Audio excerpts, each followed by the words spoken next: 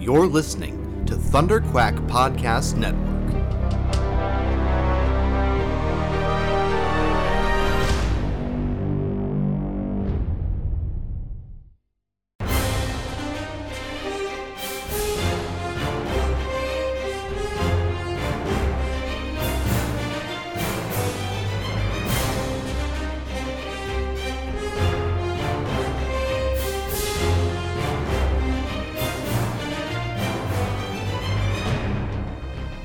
Hello there, and welcome back to Rebel Cells, the Star Wars animation podcast for the Bad Batch episode Metamorphosis. I am your host, Michael Cohen. With me, altitudinous Kyle Avery. How's it going, Mike? Good, and we've got the illustrious Joe Hogan. I still have nothing witty to say. Nothing witty to say, but it doesn't matter because we're all back. And who boy, who doctor? Let's no time wasted. Listen, all right. Full spoilers right off the bat because I can't hold it in. I can't stop. I have been waiting 13 years to have this conversation, please. The Zillow Beast is back. Now, not the Zillow Beast, but a Zillow Beast, but exactly what we were promised at the end of that two-parter. When Palpatine was like, take that gigantic monster to my cloning lab. Not in so many words, but absolutely what he said to he said something to a science person and then like turned at the audience and winked, and we were all like, yeah, we know what you're doing. And then the Clone Wars went on for a further 5 seasons over the course of like the next decade. And no Zillow Beast. Not even like, nobody even said the word Zillow Beast at any point. No one was even like, hey, you remember that one time? It's totally wild. We're in the middle of a war, right? Like, we're in the middle of like this whole clone war thing. Like these clones came out of nowhere is wild. And then there's all these droids and we gotta fight them. And there's a bunch of Sith Lords and that sort of thing. But in the midst of all of that, a giant monster attacked Coruscant. A giant monster. And now, like, it didn't really attack Coruscant so much as, like, it like, woke up because of a mining thing, and then we brought it to Coruscant for some reason, like a bunch of idiots, and then it got loose. But, like, that's what happened. And then, like, nobody talked about it. It's like it didn't happen. Everybody just pretended like that wasn't a real thing, that Mace Windu wasn't sliding down that thing like Fred Flintstone at one point, right? It was Mace Windu, right? It's been so long since I've watched a season 2 episode of the Clone Wars, I will be honest. Yeah, everybody just was like, whatever, we're just gonna go about our days fighting the Clone Wars and forget about the time that a monster the size of a building was like stomping on people and eating spaceships, you know? And sucking up all the energy on Coruscant. But I listen, I never forgot. Okay. I've been sitting here patiently. Every time a monster shows up, it's like, how come that's not the Zillow Beast? You know, on it, like literally a couple of weeks ago, we're like, I don't know, there's this big Arceus Pokemon looking robot that we're in. Where's the Zillow Beast though? You know, like seriously, I thought in that episode, I think I said anything on the podcast, but like when I was watching it, I was like, I wonder what the Zillow Beast is up to. If that's ever going to come back. And then here we are in the year of our Lord and Savior, George Lucas, 2023. And not only did we get the Zillow Beast back on screen, we got it like better than ever. In its true form, even though it didn't get quite as big, but when it was like fully metamorphosed into the Zillow Beast, it was like, okay, it looks a lot cooler than it looked in Clone Wars, and I always liked it, but but we got multiple forms of this thing, and it started basically as an alien, I should say. It wasn't even aliens, it was an alien homage, like 110%. The only thing they didn't do was like a motion sensor thing to try and track this thing down, because they didn't know what they were going after. But everything else about the way that story was told was absolutely a send up of Alien, which is like one of the best horror movies ever made. It's probably like it's like my number 2 horror movie after American Werewolf in London, which doesn't really count because it's mostly a comedy, romantic comedy.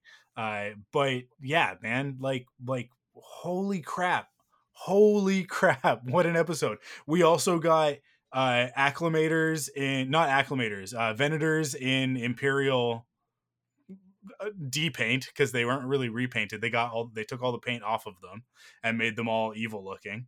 And we got Republic gunships as Imperial gunships. We got V-wings, Imperial V-wings, like the whole deal. We got the argument with Sid that I said was coming last week. I like. Excuse me, you are glossing over the only talking point that I am here for today. Okay, go ahead. Mr. Scorch from Delta Squad not only was Yeah. in this episode, but he spoke this time, which he has not done previously. Oh my good. And then he was told, go find who did it, which I really hope means get your friends, boss and fixer, and go find who did it. Yeah. Oh, Yeah, man, the Bad Batch versus Delta Squad? Let's go. Please, get Crosshair in there, because they're down a man with Sev missing. Please, I need this. Kyle, I need this. I need this in my life. So next week is the Outpost, right? So there's an expectation that Crosshair is back next week, and I mean, like that all sounds about right to me. I wouldn't mind it. I wouldn't complain. I'm not gonna lick that gift horse in the mouth. But yeah, I mean, we got Republic Commandos galore in this episode. Like they were left, right, and center. Oh, it was wonderful.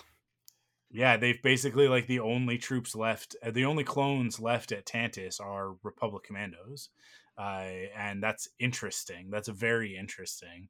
I wonder if it's a matter of like they just like all of the Republic Commandos are now stationed there, or if they just like everybody who they're stationing at Tantis, they're just giving commando kit, right? Like they're just like, well, this is like the best kit that we have, so like these are our guys. Decommission everybody else, but like these guys can stick around. And so they're kind of like they've all been like upgraded or whatever. Either way, I mean, like as someone who has loved Republic Commando since the first time we ever laid eyes on them in that first trailer, my one thing about the Republic Commandos in Bad Batch and Clone Wars is that I just don't feel like they got the proportions right on the arms. The arms always feel weirdly small to me. I don't know. They just feel weirdly small in general because every character design in Clone Wars style is a little bit a little anemic, right? But I feel like the Commandos should be closer to Wrecker's size. Like they should be a little beefier. Like I remember playing the game and you're like a half a foot taller than the rest of the clones. You're right? a Master Chief clone in Republic Commando. Yeah, exactly. So like to me, it's always kind of bugged me that when the first time we saw them in what was that in season 3, like just in that brief moment that they're on screen, it worked for me. But yeah, like especially like in Bad Batch, I've been a little bit. It's been a little bit like can we just beef these guys up a little bit? They shouldn't look like they're regular clones underneath. They need to look like they're monsters. I want them all to be like imposing, a little bit more imposing than they are. But at least we got like the glowing visors and the whole and having Scorch there, right? So oh my god. I was typing to you, Mike, in all caps when that was happening because I felt like I was a little ahead of you, so I wasn't actually like I didn't want to spoil anything. But like I was stifling screams at 3:45 in the morning.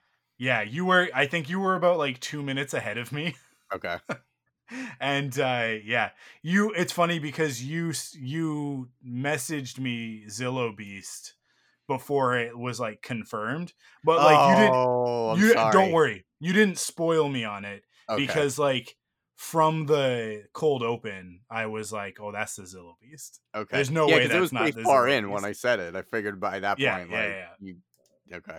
Based Yeah, on I gotta what point you out were saying, I figured you were like right near me. Okay, I something feel bad. real, I'm sorry.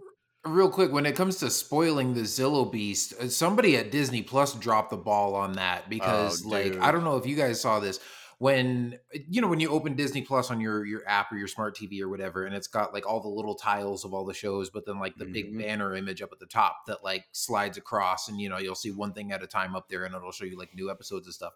And of course, Mando was front and center up there today. But if you went a few slides over to the new episode of The Bad Batch, they had the full blown image of the Zillow Beast, like right there. So that spoiled it for me That's right wild. off the bat. So You know, yeah. I think Joe and I probably did the exact same thing, which is that we finished Mando. No Yeah. spoilers on Mando, guys. We don't talk about Mando here. We'll talk about Mando on Forced Perspectives. But all I'm gonna say is just two big thumbs up. What a great premiere. But that ended, and Disney Plus is like, "Hey, you want to watch Bad Batch?" And I'm like, "Yeah, I do. Yes, I wanna ride this high as long as I can. And if that means watching Bad Batch, then yeah." And it was like a few weeks ago, I oh man, what did I think I stayed up for the Willow, the documentary premiere, and and then went into Bad Batch, and I was like, I'm gonna watch Bad Batch just to like sort of like come down off of the exciting thing that I just watched. And there was a little bit of like that thought with this week's episode of like, oh, I'll just watch Bad Batch and kind of chill out and then go to bed. And then and then this episode started, and I was like, oh no, I'm up until 2 o'clock. This is gonna keep me awake. I'm gonna be excited, and that's exactly what happened. Yeah, I was wired it was last so night. good. Around, I think I even texted you. I was like, Mike, I don't know how I'm going to sleep now. Like, I'm wired. No, it was just like, I yeah, I mean, like there was all that, and then there's a great moment where the ship is exploding, and Tech and Omega are running from it, and Tech just grabs Omega and like throws her behind the tree, sort of thing, and like I shields her. loved that. It was like there. If you had told me at the beginning of this season that like Tech and Omega are gonna like over the course of 3 episodes develop this really really deep bond, I would have been like, really? I feel like that's gonna feel super forced. But then in this episode, it was just like Wrecker and Hunter going into the ship, and Tech and Omega hanging out outside for a minute, or was it the other way around? No, I think it was the they other way hang out around. outside It at was first. it was Tech and Omega inside the ship. Oh yeah, Right. yeah. Because And Hunter and Wrecker go to track down the beast after it escapes. Yeah, yeah, and it was just like it's just like just pairing them up. It's just it feels so natural at this point without Echo there. It's like shifted the dynamic of the team, and that dynamic has turned into Hunter and Wrecker are kind of like going to go out and blow some stuff up, and Omega and Tech are going to like solve the problem. And it's just, yeah, like the dynamic has really really gelled over these last 3 episodes.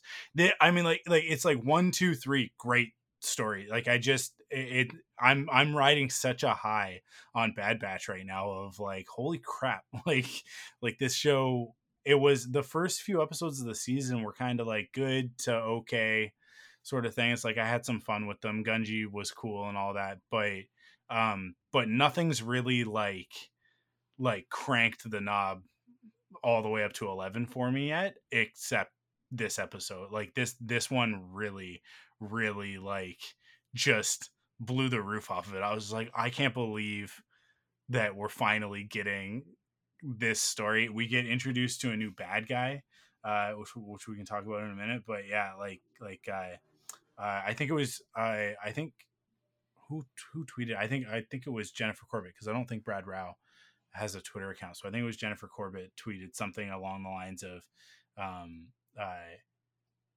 not something along the lines. It was like the gif from Captain America, the first Avenger, of the Red Skull saying like his like quote about Hydra, like cut off one head and two shall take its place or whatever. And it was like in reference to us losing Rampart being the one that's gonna like gone away, and now we've got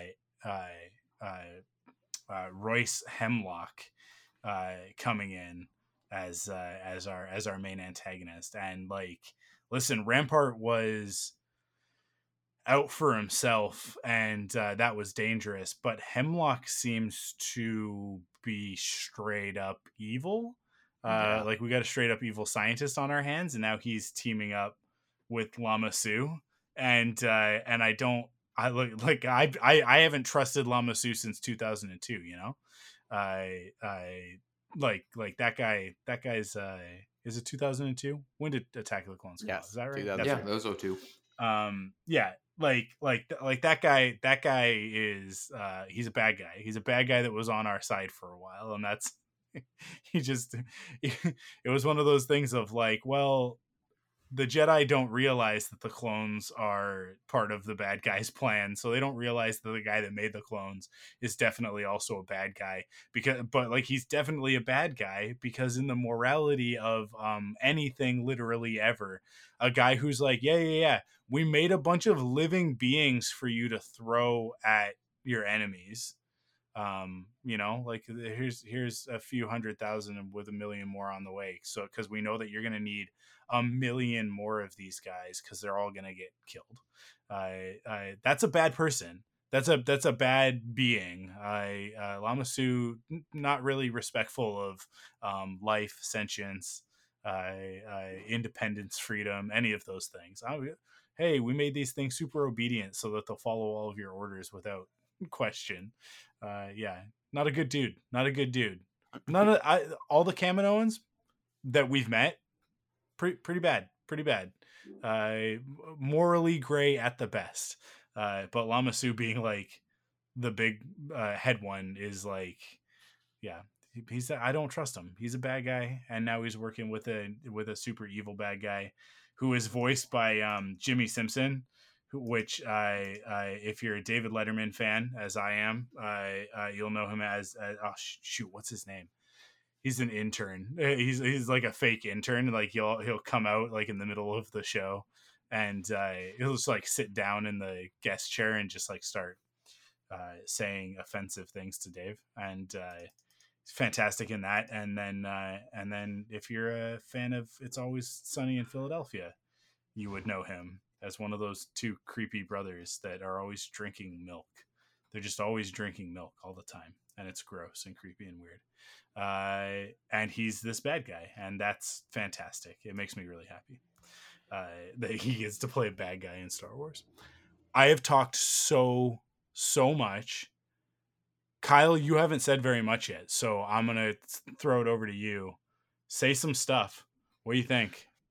Yeah, I loved it. I don't know if I loved it quite as much as you did, only because I wouldn't say this is like my first 11 out of 10 episode of the season, but it was really cool seeing them finally bring the Zilla we Beast know back that out. you just got so excited when you saw those dang spiders from Knights of the Old Republic. You can't handle it. No, I got excited seeing the Crosshair and Cody episode that you thought was meh for some reason. That's he's retconning it, you guys. We all know that Kyle pops for the spiders. He's only about the spiders. I pop for the spiders. I didn't say I'm only about the spiders. I don't know where you're getting that from.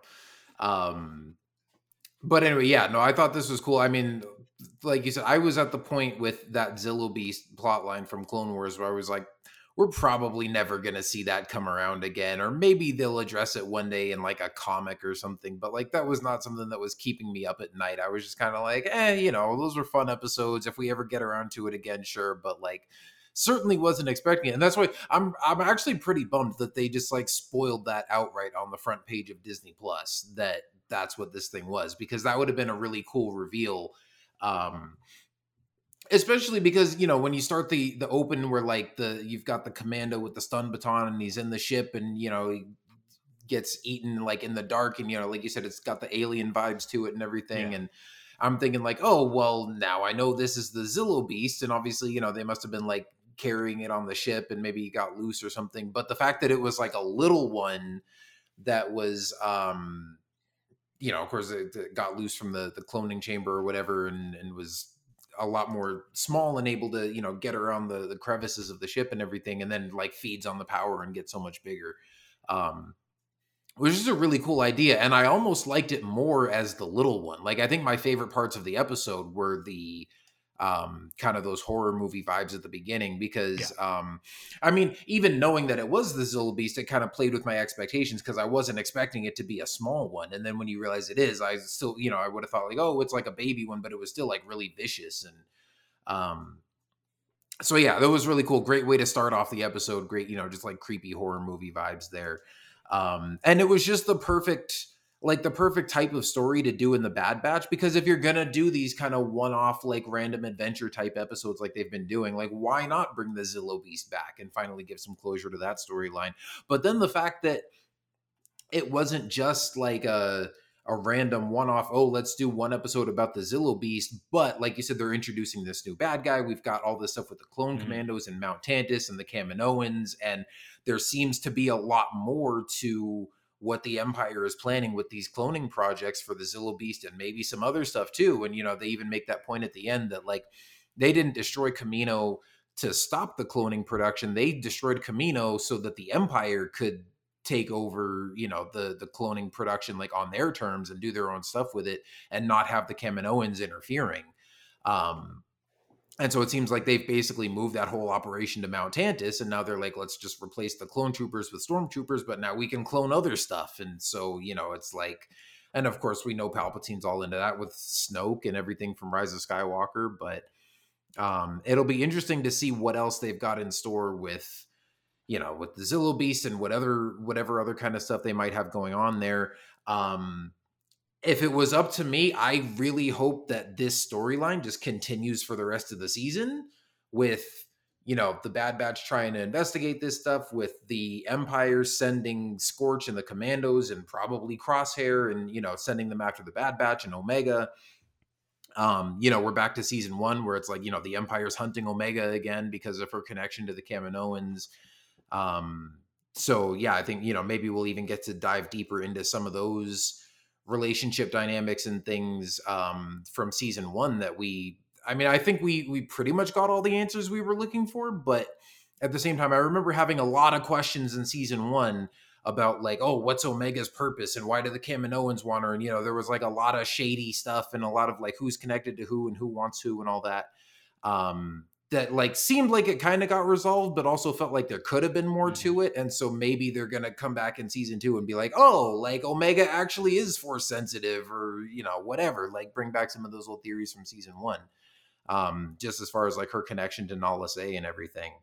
Because of course you had Lama Su being like, that's like Nala Se's weakness is Omega. And of course you could just take that as, oh, this was this young girl that she had as her assistant, and like that's her one soft spot, even though she's one of these, morally gray Kaminoans like you're talking about, that are, up to devious stuff and out for themselves or whatever. But like Nala Se does seem to genuinely care about Omega, but she also could have some other purpose, or there's something else to it that we don't know about yet. So I'm really intrigued to see where that goes. I'm just hoping at this point, and obviously I know more of this stuff will come to fruition later in the season at some point, hopefully in the next episode. But like if the next episode is back to, oh, let's go on another mission for Sid and retrieve like another random object, I'm going to be super disappointed, because this seems like a good launching point for like, okay, final third of the season, we're going to finally start building up some really good story momentum here, because there was a lot of stuff in this episode that they could build off of. Yeah, for sure. I expect, and the feeling that I got of bringing in Hemlock at this point is us building towards the close of the season, right? Like, and that's where I feel like this episode finally kind of got us onto the track that I think a lot of people have been waiting for. It also had like a killer adventure storyline on the side of that, but yeah, like the bigger part of that for like the overall mythology is all of the stuff with Hemlock. So I think we're going to be building towards that. What I would really like to see is like I want to know what other stuff Hemlock's been up to. I want this to not just be like a one off of like, oh, they've cloned the Zillo Beast. but I want to find out that like they've been doing all sorts of other experiments or whatever, and I really really think that they have an opportunity to bring in like some of the heir to the empire storyline stuff and just be like, okay, let's just introduce Joris Sabaoth or however we pronounce his name or whatever. But let's like they tried to clone a Jedi. They tried and it didn't work because you can't like it's really difficult to which would be a really great explanation for why it takes so long for Palpatine to come back, right? Is that like because everything like look, we gotta at some point we gotta start fixing the weirdness that is Rise of Skywalker so that we can move forward with other stories. And like we need an explanation for like where was he during everything else? What's wrong with Snoke? All of that stuff, and for it to be like, well, I when you clone a force user, you end up with some weird side effects, right? Like their minds are unstable or their bodies deteriorate quickly or, like whatever you want it to be. Right. But just, they have a cool opportunity here to introduce some more, big bad guys, and ongoing stuff, but, that's, that's kind of my thoughts on it with that sort of for the ongoing stuff. I don't think that we're going to see anything like that in this season. I think that we're still going to be pretty focused on the Bad Batch and this like clone trooper rebellion thing. But I think maybe in future seasons, as we get closer to like, I like some of the other stuff that's happened in the timeline, like get closer to because how far after is Fallen Order? Fallen Order is the first one's 5 years, right? That's 5 years after, yeah. Yeah, and then the new one, Survivor, is taking place like a couple years after that. Yeah, I think it's I think another that's 5. another. Is Yeah, it that's another another 5? 5 years Yeah, after so that. it's around like Kenobi time. Because I think that guy that's in the vat, the guy, the dude with the white hair and missing an arm or whatever, right? He's missing an arm. I think that he might be like a cloned Jedi. I think that might be what that's about. So, either that or he's just been like he's a clone from like the High Republic or something like that that's been in stasis forever. Yeah, see, I don't think he's necessarily a clone. I think he might just be like, somebody that's been frozen in cryostasis since the High Republic or something like that. Yeah, that's my guess. Yeah, but I think there's an opportunity for those stories to sort of like sync up in some places and have some stuff sort of like told across both of them. And I only say that because of that episode where we're like, I'm pretty sure that this stuff's all supposed to be like tied into to Fallen Order, right? So, and yeah, the more time goes on, the more it's like, stuff was a little too convenient. It must be. But not convenient, but like it was just like it was too close. It's like, well, there's another you got another ancient race of beings making big beam shooting robots and stuff. No, let's just make it the same one. But yeah, Joe, what else you got to say about this one? Couple things. Well, first, I guess the most recent point that was made by Kyle, talking about like, they are going to be, kind of growing out of Sid. In that conversation, they basically say like, "Hey, let's do one more mission for her because she knows who we are. Like, we gotta break away kind of gently, let her down gently so that she doesn't retaliate. Like, it's almost like, how do we avoid this messy breakup kind of thing?" So I think that's like basically guaranteed that they've kind of grown out of Sid's usefulness for them. I mean, I'm sure we'll see her again, but I thought that was interesting. I was like, oh, so they're like checked out of this relationship. They're ready to move on. So I thought that was cool. And then, okay, everything that's happening is happening. So, Scorch is going to be after the Bad Batch and new mad scientist guy whose name I already forgot. What was it? Royce Hemlock.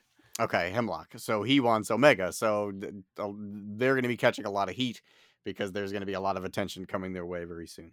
So I thought that was really cool. And I think that lends a lot of credence to what you guys are saying. The other thing I want to touch on real quick, because I think this is kind of cool. Maybe I'm projecting a little bit, but we've always known that Wrecker and Omega were best pals, right? Like we talked a little bit today about Tech and Omega developing a relationship, which is amazing. But like Wrecker and Omega are like the two peas in the pod, right? Like they're kind of on the same wavelength. I think it's really interesting and cool that, to me, it's coming off like Wrecker is less of like the big dumb galoot, and what was it, 2 episodes ago when they were like trapped in the mine, and then this episode, both times Wrecker had the kind of like conscientiousness to be aware of how Omega would be feeling. Excuse me, I don't know what I just had a frog in my throat. Like the wherewithal to know, like, hey, maybe don't say that to Omega, because he was really mad at Tech 2 episodes ago, because he knew exactly how, like, he picked up on those social cues that Tech wasn't. And then this episode, when Tech was saying it's eating the crew, and she freaked out. He ate the crew. It's eating the crew, and Wrecker just like she like leans into Wrecker for comfort, and Wrecker is like almost doing this like body language protective thing of her, like, kind of pulling her closer and be like, is that necessary? Yeah, you know what I mean? Yeah, like, he definitely like kind of I gives Tech some grief over that for sure. Yeah. I thought that was cool. I like the fact that even though that's like a little thing, he doesn't have to be a genius or anything all of a sudden, because like we know what his trope is, but like the fact that there's just like a little bit more to him and a little bit more to their relationship together, and he's like the protective big younger brother. Like, I don't know, I really like that. And when I picked up on that, I was like, that's neat. I like that. Yeah, it's like you see him growing in his emotional intelligence a little bit just through his relationship to Omega. And I mean, the other thing I like too, I mean, Mike, you talked so much about like her bond with Tech and how that's really been highlighted over the last few episodes. And that, of course, has been, really great to see. But I think that just stands out because that's kind of the one that was like the least developed. And I think Echo leaving and having sort of one less cook in the kitchen, especially since, Crosshair's gone, obviously, too, like having it just be just Hunter, Wrecker, Tech, and Omega, I think has really allowed them to kind of hone in on the relationships between like each of those 4 characters. And we've already seen, a lot of strong bonding moments between Hunter and Omega and Wrecker and Omega. And so it was kind of like once Echo left, it was like kind of became more glaring, like, oh, we still have Tech and Omega that haven't really connected. And so like we've really focused on that relationship, but then at the same time still seeing those moments, between her and Hunter, or like, like I picked up on that too, just the way that she, leaned into Wrecker. It was like, oh, this isn't just becoming the Tech and Omega show. Like, they're doing a good job of just having them, having them all bounce off each other and having those good moments between all of them. So yeah, that was really cool. Yeah, it is. It's been really nice to see over the last few episodes how much all of them have grown. Like the characters aren't static. They're still like true to their archetypes, but at the same time, they're all becoming more well-rounded. Like they're less sort of just tropey. Like I think season 1, the characters were very tropey and sort of like really well defined in their archetypes.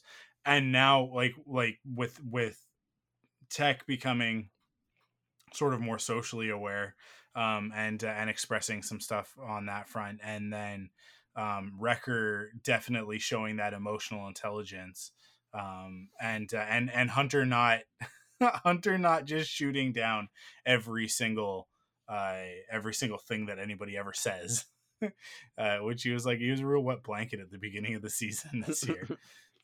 But yeah, like it just feels like everybody's really growing and learning. And I think maybe even that like Echo, I don't want to say that Echo was holding them back, because I don't think that was the case, but I think that Echo was a bit of a stabilizing force. He was sort of like, Echo was filling a lot of roles within the group, and now without him they all have to kind of cover all of the stuff that Echo was doing.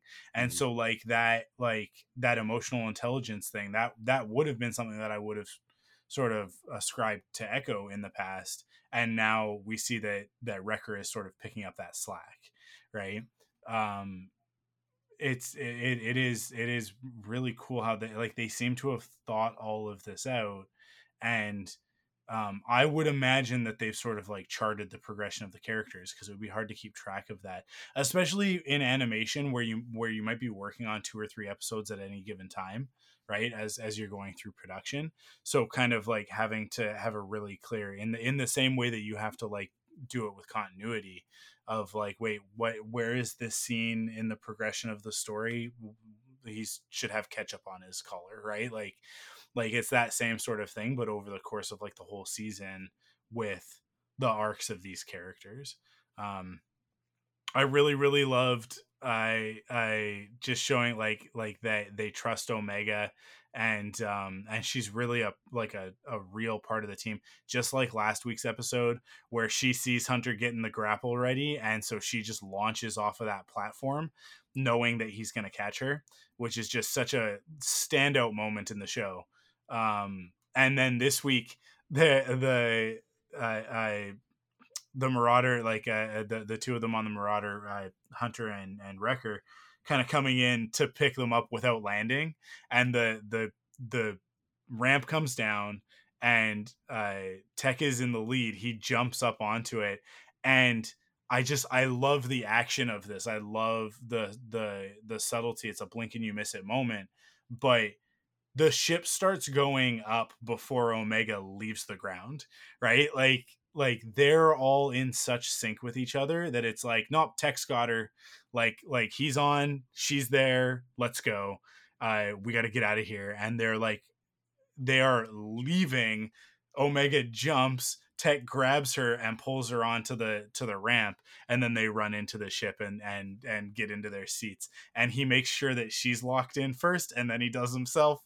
And it's just like, it's those little things. It's those moments that are the things that, even going all the way back to season 1 of Clone Wars, like this is the stuff that, like, there's a lot of animated content on all over. Like you go wherever, you can find a million animated things, and there's all sorts of stuff that's really great. I really love Invincible is a really good example of like a great animated show. But those animators, they're not taking the time, and it's a slightly different, it's apples to oranges, because they're going 2D, and they don't have as much of a budget obviously as Star Wars does. But those little character moments, those aren't in Invincible very often. Every once in a while you get them because it's in the writing and it's in the source material, but there's not a lot like sort of like going on in the background, or like these little quiet moments. But then even with other computer animated stuff, it's like everything. I always find that CG stuff tends to be like very kind of by the book, and it's very like straightforward in its animation. It's one of the things that usually bums me out about CG animated stuff, as opposed to something that's like a little bit more traditional. I not that anything at this point is really traditional. I don't know that any ongoing productions use traditional animation with cells, but I even like the computer assisted, I sort of like 2D animation. Like I think of like DuckTales was I think DuckTales is like the peak of what's been done in 2D on like with the computer assisted Flash style animation. Because they're so good, they're so expressive, and they do have those little moments, right? But like Clone Wars and Bad Batch excel at that stuff, at just like finding these little things for the characters to do, and making sure like that attention to detail. There's also a moment, was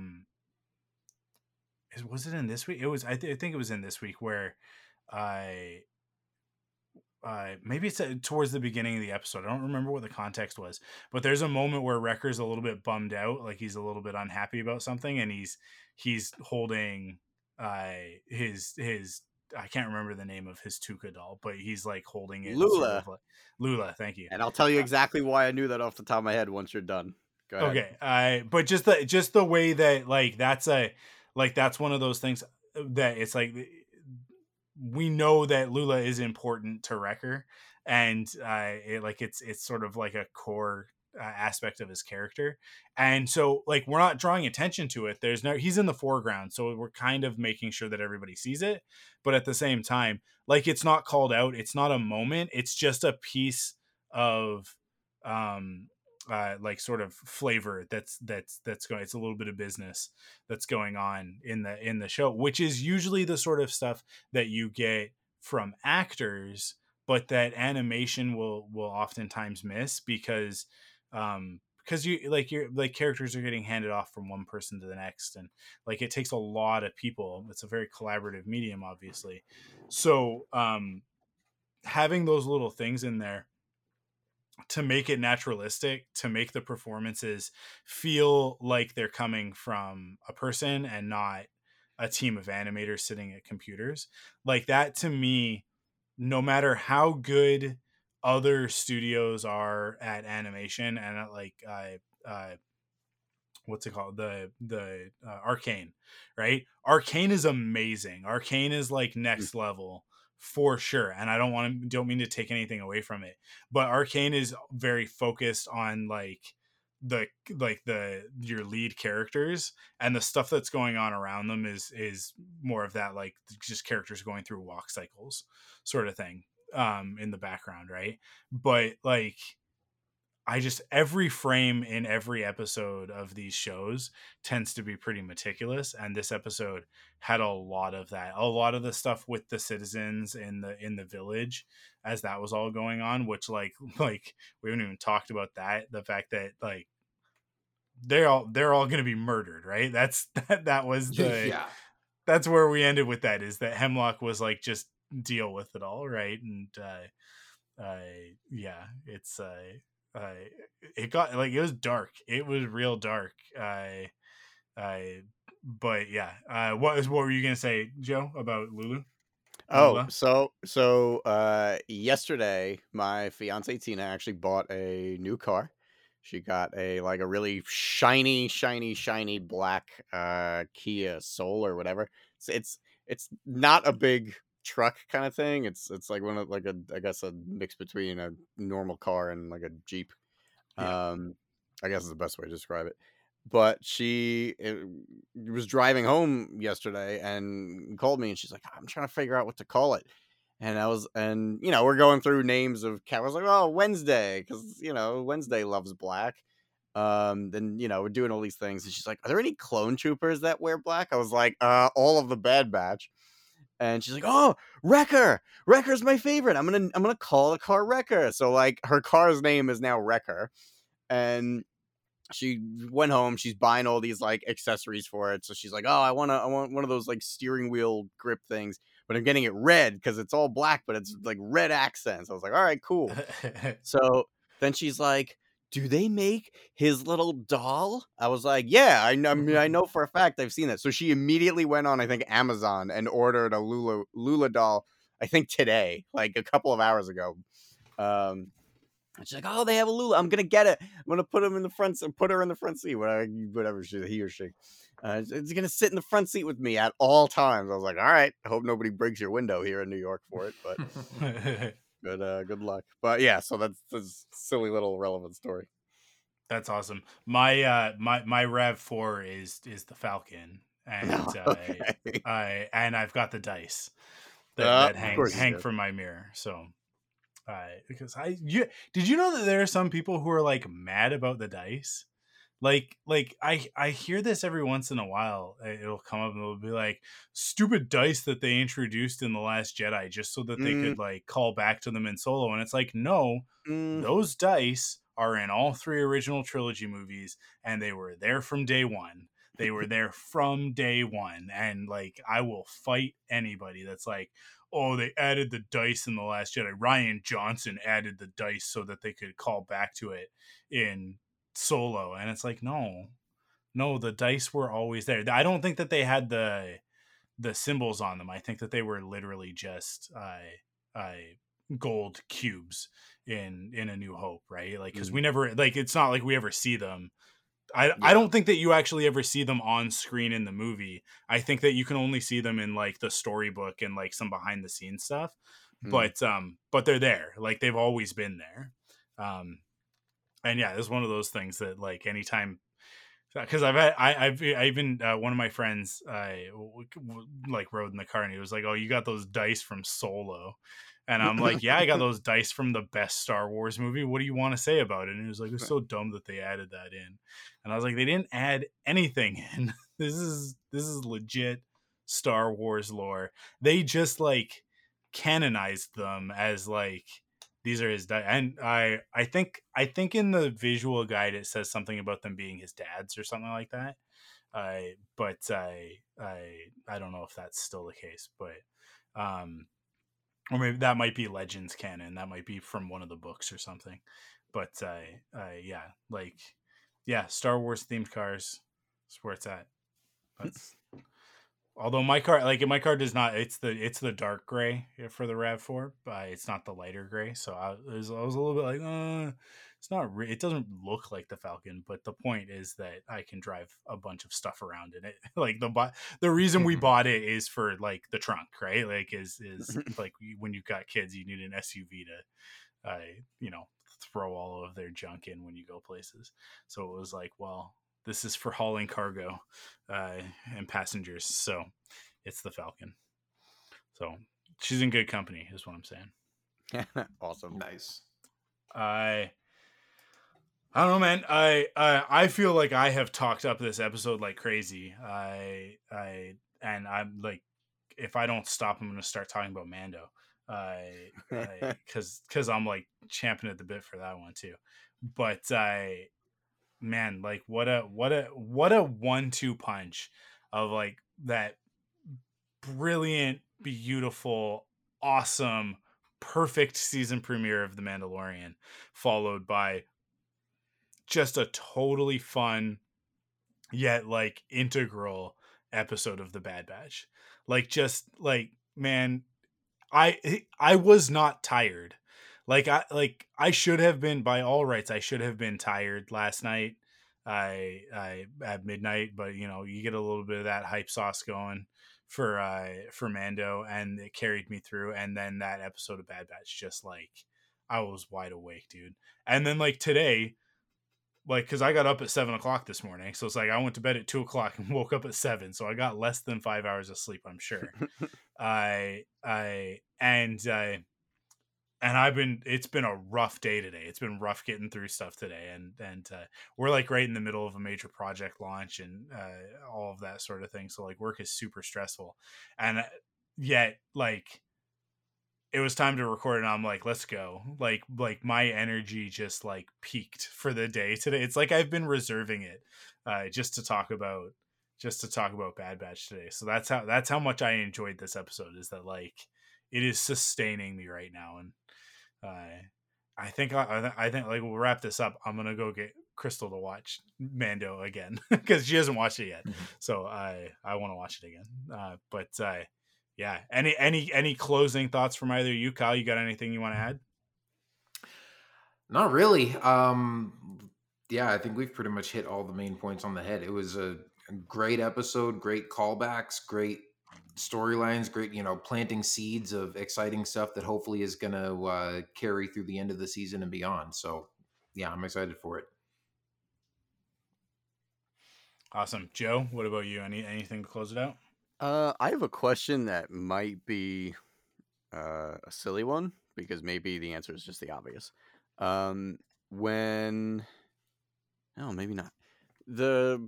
I already forgot this guy's name. It took me forever to remember Rampart's name, so now it's gonna be the same thing with this new dude. Hemlock. Yes, Hemlock.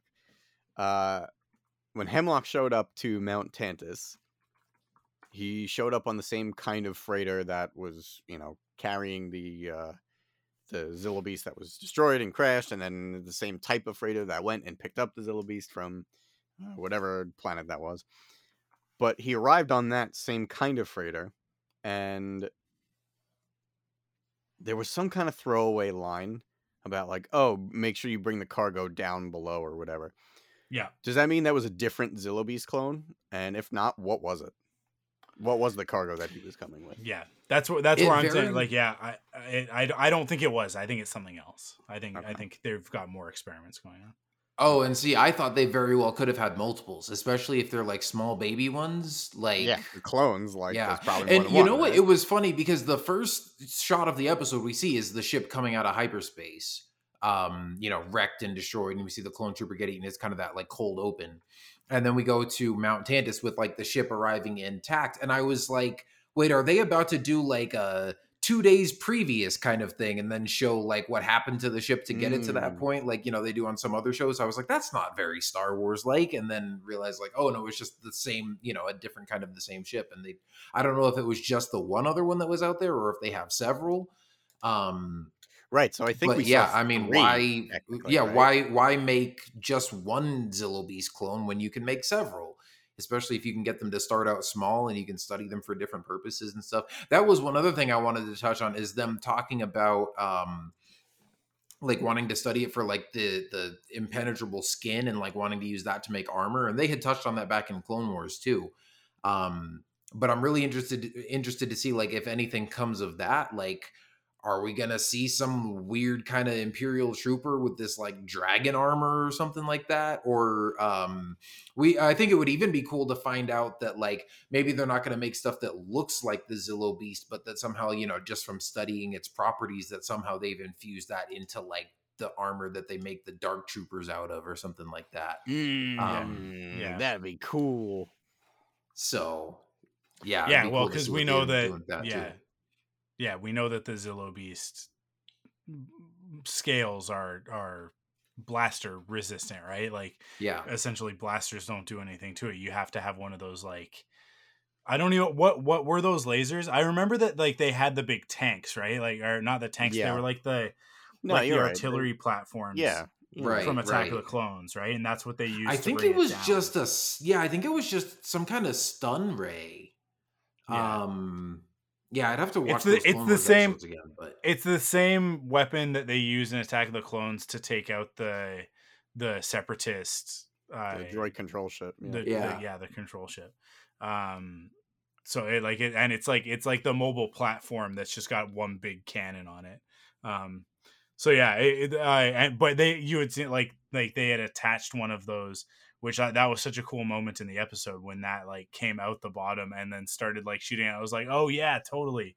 Like that's the same beam weapon or whatever that they used before, but this one's like a more compact version, which is a cool moment. But because apparently there's nothing Palpatine loves more than cruisers with compact super weapons on the bottom. Oh no! Yeah, he's testing out a theory on that one, right?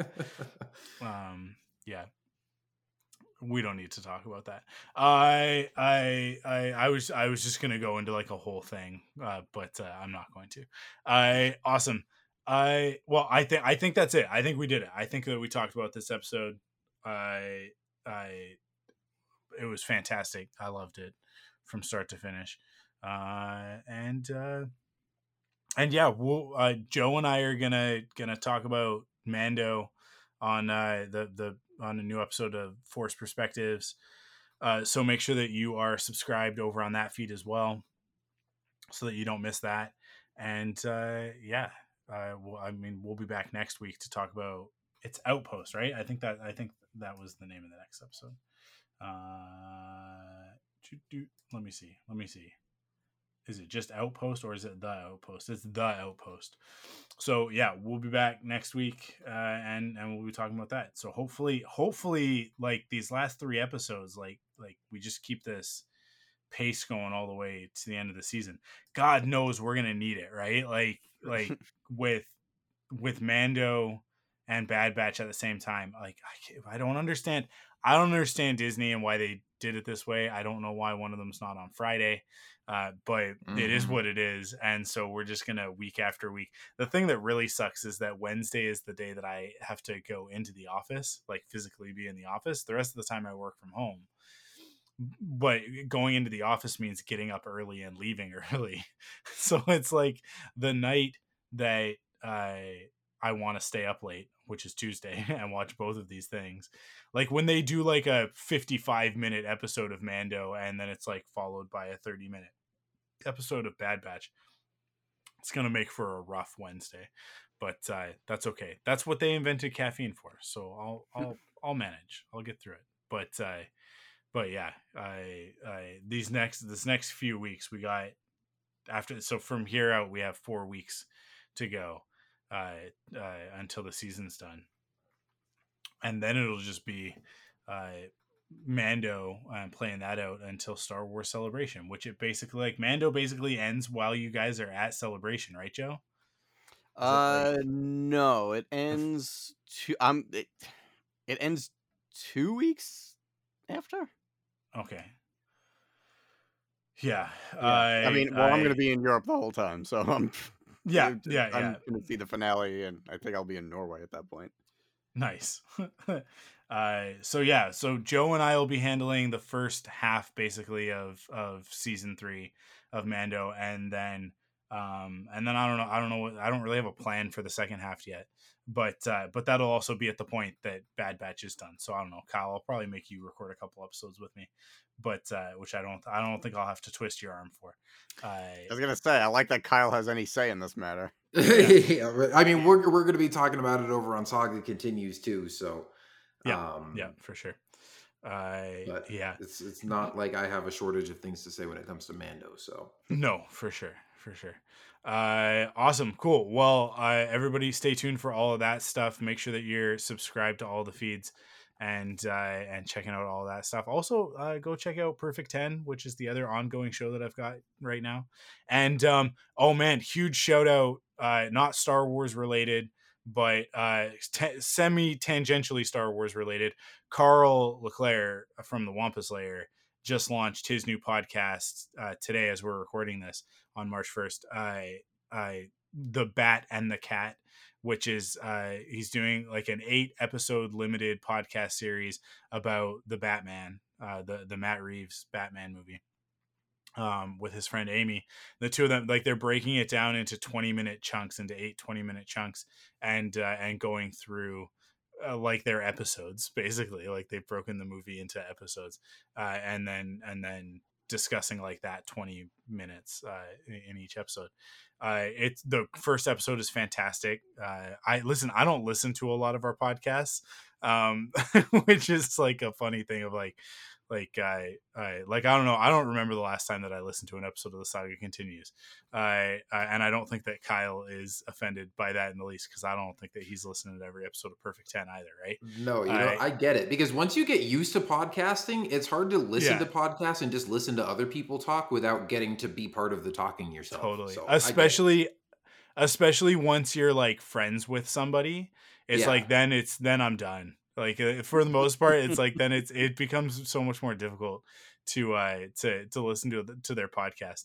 But I did listen to this first episode of The Bat and the Cat, and it's a fantastic analysis. So everybody, I'm not just saying that. It is actually really good. So everybody go check that out and give Carl some love. Go follow them on all the social medias. It's Bat Cat Podcast on Twitter and Instagram. And batcatpodcast.com is where you can go. That'll redirect you to the site where you can find all the feeds and stuff, but it should be in all the podcast services. It's in Google, it's in Spotify, it's in iTunes. So that's all the big ones. I don't know, is anybody using Stitcher anymore? I don't think anybody uses Stitcher anymore. But yeah, it's in most of the major podcatchers. So go check that out. Go subscribe to it, and then go tell Carl, Carl doesn't have his own personal Twitter account. So go yell at the Batcat Podcast Twitter and say that you listen to it and that you love it and that you think that he's a fantastic guy. Don't go that far. He's also a really good cuddler, you guys. He's such a good cuddler. Awesome. Thank you everybody for listening. Thank you, Joe and Kyle, for joining me, for really just like being here as I rambled about this episode, because I just got so excited by it. But you guys said some stuff too, so thanks for making it not just me talking for an hour. And yeah, we'll be back next week with our episode for The Outpost. So we'll catch you next week. Looks like Bad Batch is blasting off again!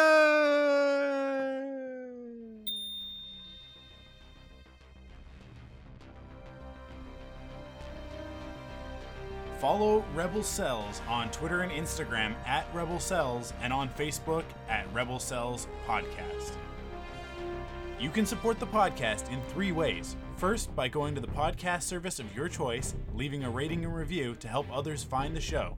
Second, by heading to store.thunderquack.com to pick up some merch. And last but not least, by heading to patreon.com/thunderquack and kicking in with your monthly pledge of support to get cool rewards like exclusive podcasts and more.